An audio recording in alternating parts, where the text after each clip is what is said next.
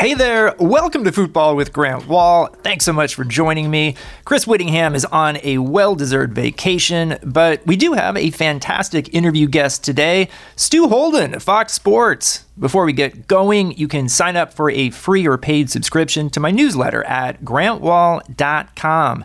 It has all my writing, including magazine-style stories and on-site coverage of every U.S. men's national team World Cup qualifier. That's grantwahl.com. Free 7-day trials are now available. The best way to support me and my work is by taking out a paid subscription. Now, here's my interview with Stu Holden. Our guest now is one of the leading broadcasters in American soccer. Stu Holden is an analyst for Fox Sports, which is broadcasting the huge U.S. men's national team World Cup qualifier against Panama on March 27th at 7 p.m. Eastern on FS1. He's with me and a bunch of other people in Miami Beach this week for the Soccer X conference. Stu, it's the first time I've seen you in person since before the pandemic. It's great to see you. Thanks for coming on the show. Yeah, that's crazy to think about, right? Like 2 years feels like a long time in this world. And you and I, before we came on here, were talking about 2010, and you said 12 years. And I was thinking, man, has it been that long since I was actually playing meaningful soccer games? And the sad part is it is.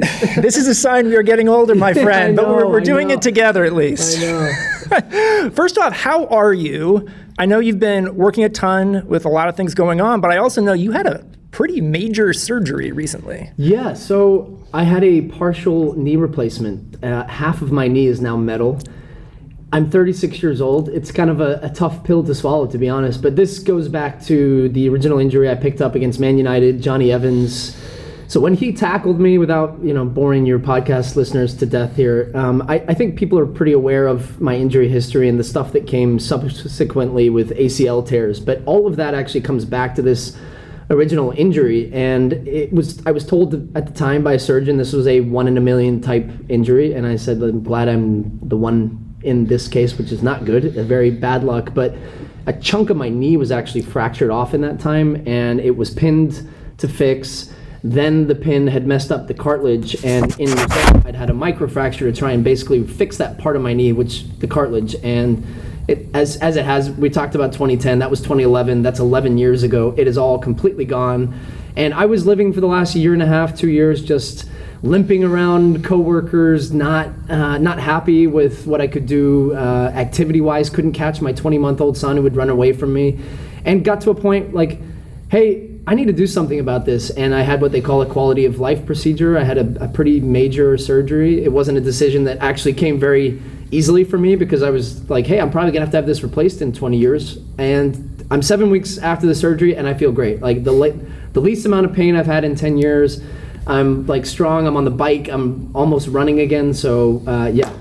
I feel good. I'm glad to hear that from a quality of life perspective, because I don't know if all of us were aware of how much pain that was still causing you. Yeah, I mean, legitimately, every couple of steps I would feel sharp pains that just hit me. And I always used to say this. I used to say when I was coming back from injuries, I said, I don't care what happens, I'm going to push this until I can't push it anymore. I know that this is a once-in-a-lifetime opportunity, and I'm going to give it everything from my body, from my heart, from my mind. And I said, whatever surgeries they have in the future, it's going to fix it.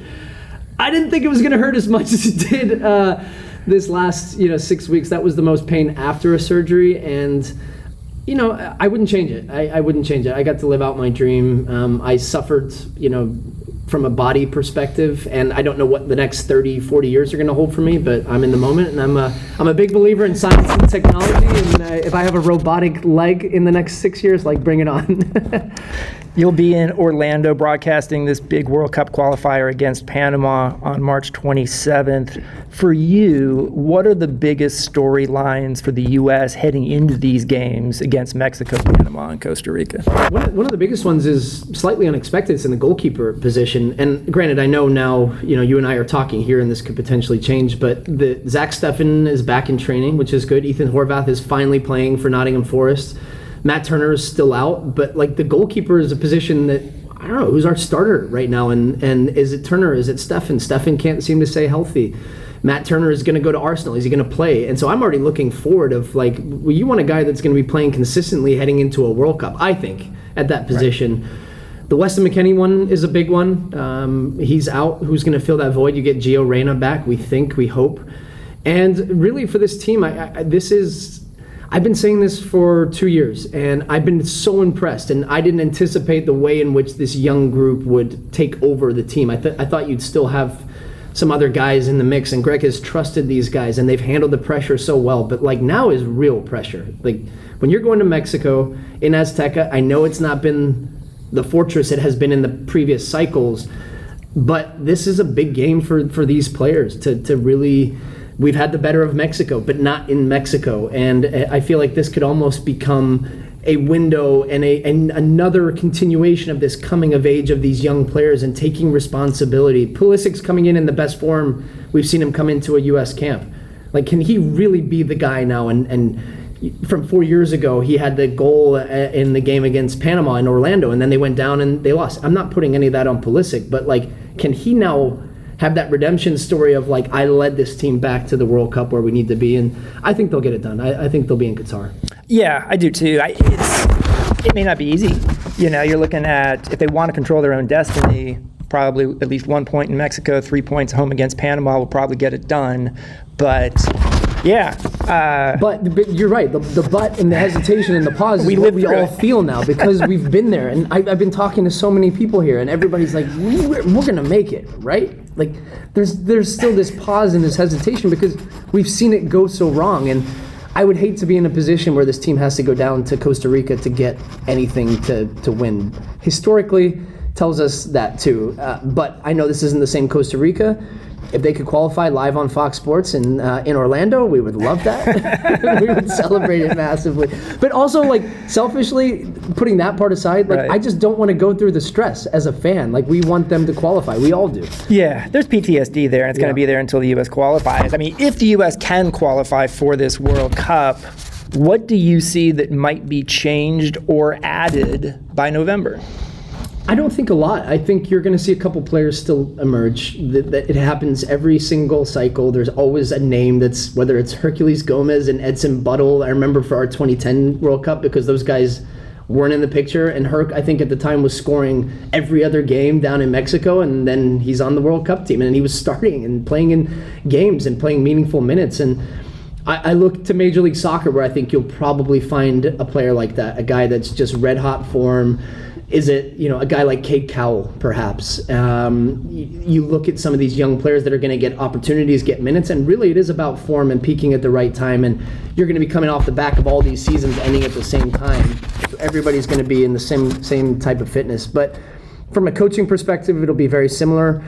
It's going to be a big challenge for Greg Berhalter, I think, because of the fact that the seasons are going to end. And then the World Cup's going to start 10 days later. You're not going to have much time to train, to have a friendly even. That might even be, who knows what the world looks like at that point. Yeah. And so, I don't see many big changes from the team, but they got to find a way to play some games that mean something so you're heading into that tournament with a real sense of togetherness. And the fact of the matter is, due to COVID mainly, but also due to the Nations League happening with UEFA, and all the South American qualifiers, the U.S. under Berhalter hasn't played that many top teams, even in friendlies. Yeah. And I actually see this conversation a lot. I'm glad you brought it. It's an important one because that's no fault of U.S. soccer or Greg Berhalter and the padding of the stats against the Jamaicas and the Trinidads. And these were the only teams you could actually play because, to your point, the calendar has changed a lot. The Nations League teams in Europe are all playing games that are qualifiers and they mean something. And so the U.S. that's a really big point, I think, of emphasis of how can you find games that replicate the cadence or the travel of what you're potentially going to see in a World Cup. Hopefully they'll get some friendlies this summer against some top competition. We'll have to wait and see what comes out on that. I can't believe it's been 4 years, but you were kind enough to do a podcast interview with me, I think our last one actually, in my hotel room the night before you broadcast the World Cup final in 2018. What did getting the opportunity to call a World Cup final mean for your career?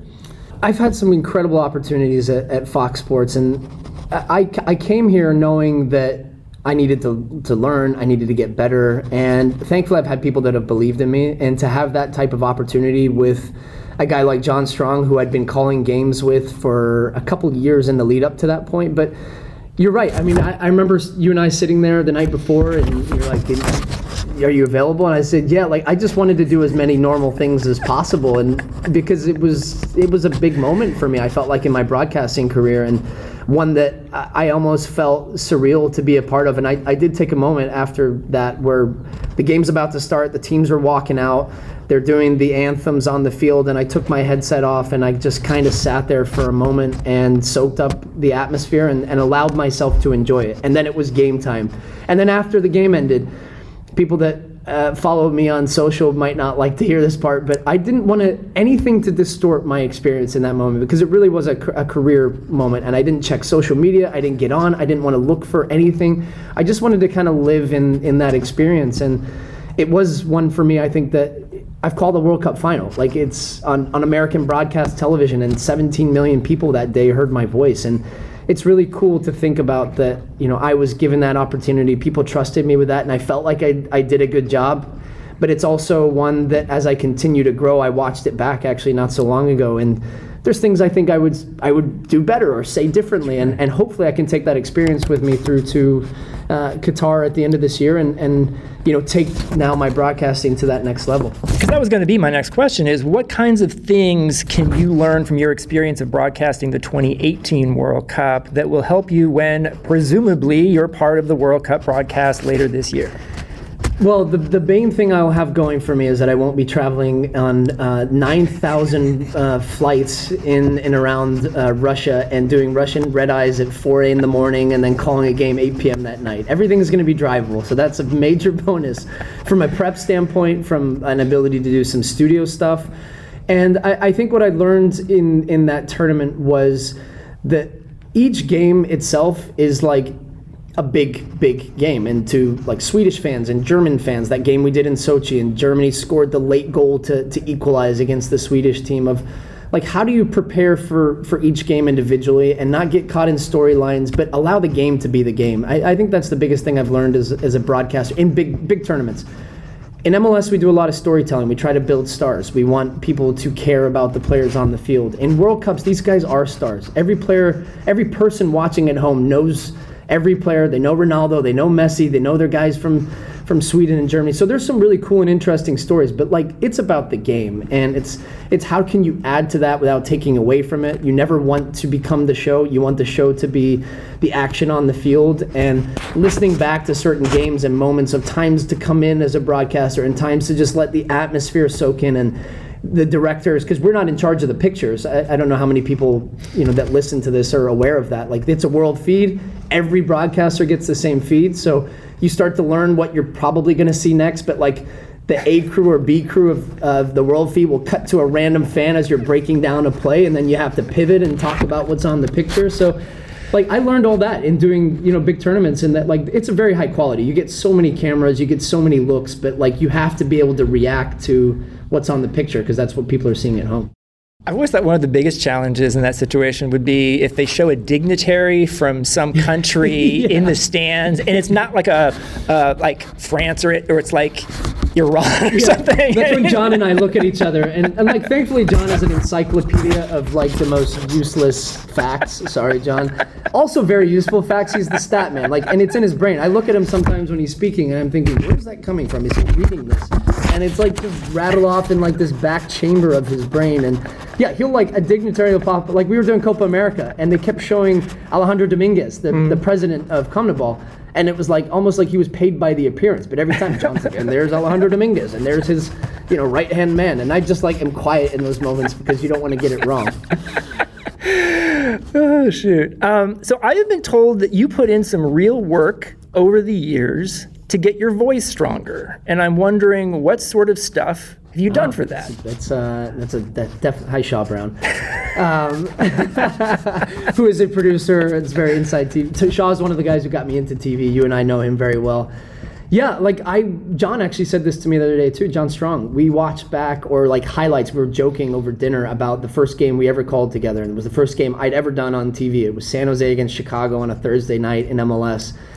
and I sound like a different person, and I don't have a naturally deep, like, commanding voice like, you know, someone like John does, or Mark Followell. Mark, like, looks at you and he's like Mr. Ron Burgundy with this broadcaster voice, and I don't have that. And I listen to the way that I say things, and back then, and worked really a lot on tone and delivery, and like I took a couple of voice lessons on how to speak more from your diaphragm and how to project, but also like tone. I've actually listened to podcasts I've done, and I think I'm talking too fast. I'm not taking pauses. I'm not, you know, enunciating in a way that I think captures people's attention, and that's something I've worked a lot on, because when you're calling a game, especially because I'm very animated, I use my hands a lot, so in studio I think that works because I'm a high energy guy. But when you're talking, people don't see your body language. They can't feel that emotion, and you have to be able to project that through your voice. And I remember Shaw was one of the first ones that told me, he's like, hey, when you speak, like, let me believe that you believe what you're saying, and can you say it in a way that is commanding? And you might be wrong, but it's your opinion, so be strong with your opinion, and don't tail off, because then the viewer kind of feels like, he's not convinced that actually happened for that reason. And that's a lot of what I worked on, especially was like in big moments, how can you come in with the type of voice that can match that? And it's one thing David Neal, our executive producer, always says is like, these things you don't know when they're going to happen, but how can you add from a analysis standpoint, but also from a TV perspective to match that moment and give it what it deserves, because you've seen one of the greatest things happen, and like, can your voice now be associated with that moment in the right way, but not trying to say it in like these crazy cliche catchphrases that just come off cheesy. So it's like things I think about a lot and as I'm going into games, but then you don't know, like Zlatan, I remember that moment, and John's like, oh, come on! Right. I was like, well, what do I say now? I think I said like LAFC have been Zlatan, which was clearly something I'd thought about, and I think it worked. You know, it was good. Maybe it didn't. I remember it. But I mean, like, I think viewers don't always think about that broadcasters can change over time, that, you know, you get reps, you get experience, you get growth, and you also work on your craft as you have, which it's a little bit, I try to remind myself with athletes I interview that, like, just because someone isn't, quote, a great interview at age 20 doesn't mean they won't be at 25 or 28, or if they're Taylor Twellman, go on and become an ESPN broadcaster. Who hated media. All, right? Right. But like, I watched my interviews as a player, and Shaw was like, well, I knew you'd do TV. And I say, really? Like, I watched the goal I scored in the Gold Cup, and they're interviewing me after, and I came up with like, we got to go back to the drawing board, we need to really work hard, we need to do this. And I was like, that's not a good interview. Like, why? I'm not seeing personality. And we interview guys all the time now, and I just wish I could speak to all of these guys, whether you want to go into media or not, like from a likability, from a branding standpoint, from even like to your teammates, you can communicate in ways on interviews. And like, we all talk about it, Weston McKennie does a great job of that, right? Like, the guy turns up in crutches in a boot in LAFC game, and I was like, that was me 10 years ago. Like, I wanted to be around, I wanted to be the face of the team, I wanted to, I don't know, I just felt like it made me a bigger part of who I was. And, you know, he's a guy that in 10 years will be taking my job and calling the World Cup final. So. I did want to ask you about another part of the job that everyone in your position has to think about at some point, which is, how hard is it to criticize players or coaches who might be your friends? I've lost relationships because of it, for sure, with former teammates, where guys, I think for the most part, players understand if you do it in the right way. And I feel like whatever I say, I got this advice from, I think it was John Harkes, actually, when I first started doing television, was like, whatever you say on camera, be prepared to say to somebody's face. And if you can't say it to their face, you're going to deal with the repercussions, and you might get treated differently by certain people. You're going to lose friendships, relationships, and you might also get cut out of certain parts of the game. And you know, I've had teammates that haven't liked the way that I've said something or said something about them, part of my job. But I try to be fair. I genuinely try to. I have no hidden agendas when it comes to teams, or, you know, Galaxy fans think that I hate their team. Like, I don't hate the Galaxy. I really like the Galaxy. I want them to be successful. But when I call a game, I'm trying to call it down the middle. I'm calling what I see. And yeah, like, I think it was difficult for me when I was still 1 foot in, 1 foot out, for sure. Like when I first started television, and I was then like going into January camp with Jurgen's teams, and I would see the guys, but then the next week I'm doing a game and I'm broadcasting the Gold Cup or something and talking to these same guys. I started to sense a bit of, like, nobody directly said it to my face, but you know how you can feel that energy of just like an uneasiness that whose team are you on kind of feel. But then once I retired and I said, this is my job now, and to do my job the best, I have to be able to be all in on that aspect. And yeah, like I said, I've lost some friendships, but clearly those friendships weren't as strong as I thought they were, if that's what is the tipping point. You know? And if you're not getting at least some of that, I don't think you are doing your job. You're right. Because completely. Some of the things that I think we have to say to be interesting, or the things that are interesting, not to be interesting. The things are interesting are the, exactly as you said, the strong opinions, strong analysis, sometimes controversial opinions, and that, like, if you sit on the fence the whole time, to me, you're not very interesting. You probably don't last in this job that long. The MLS season has just started. What are the most interesting things going on in the league, in your opinion, right now? I think the interesting part to me is seeing everybody trying to now with the GAM and TAM era, and trying to find ways to really compete. I do think that now there's some more pressure within the league to have a team that's competitive on the field. And I think about the Houston Dynamo, perfect example. My former club, MLS Cup champions, irrelevant currently in MLS, if we're being honest, and have been for a number of years. I think made the playoffs 1 out of the last 6 years. And a team that has a new owner now, is investing, is really connecting with alumni, brought Pat Onstad in as the general manager. Hector Herrera they're signing in the summer, which was like a big name. They're buying some young DP players, some TAM players. Like they recognize that in order to be relevant in MLS and in Houston, you've got to compete. And I think you're seeing that now around the league. Austin coming in and spending money. Cincinnati not getting it right, but like understanding there's a pressure to their fan base that they have this beautiful stadium and this rabid fan base, but like they have to have a good product on the field, and trying to do that.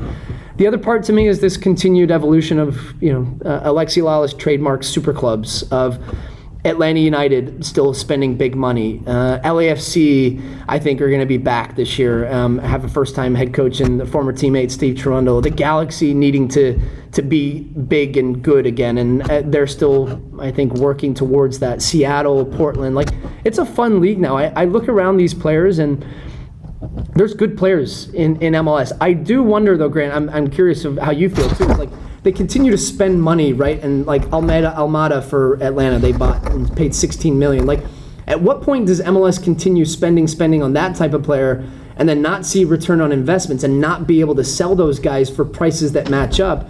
And then at what point do we start to go out and get a big influx of European players too? Yeah, and especially Atlanta, just because they are the ones who now, since Almiron, have spent a lot on a few different players that haven't totally worked out yet. So Almada's a guy that I'm really curious to see how that goes. Just a couple more questions here. Really appreciate you taking the time.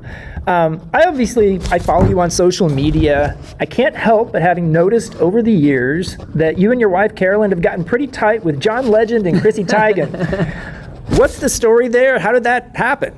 So my daughter was in pre-K or kindergarten with their daughter, Luna, who's their oldest daughter. And John, I think, or Chrissy Teigen tweeted a picture of John sitting in the same seat that I had been sitting in outside of a parent-teacher thing. And Kara had sent it to me, and I wrote back saying, oh, I was just sitting in that seat. And we then realized we're in the same class, and we got to know each other through our kids. And that was 3 years ago, and our daughters are best friends. We've become really close with them. They've become good friends of ours.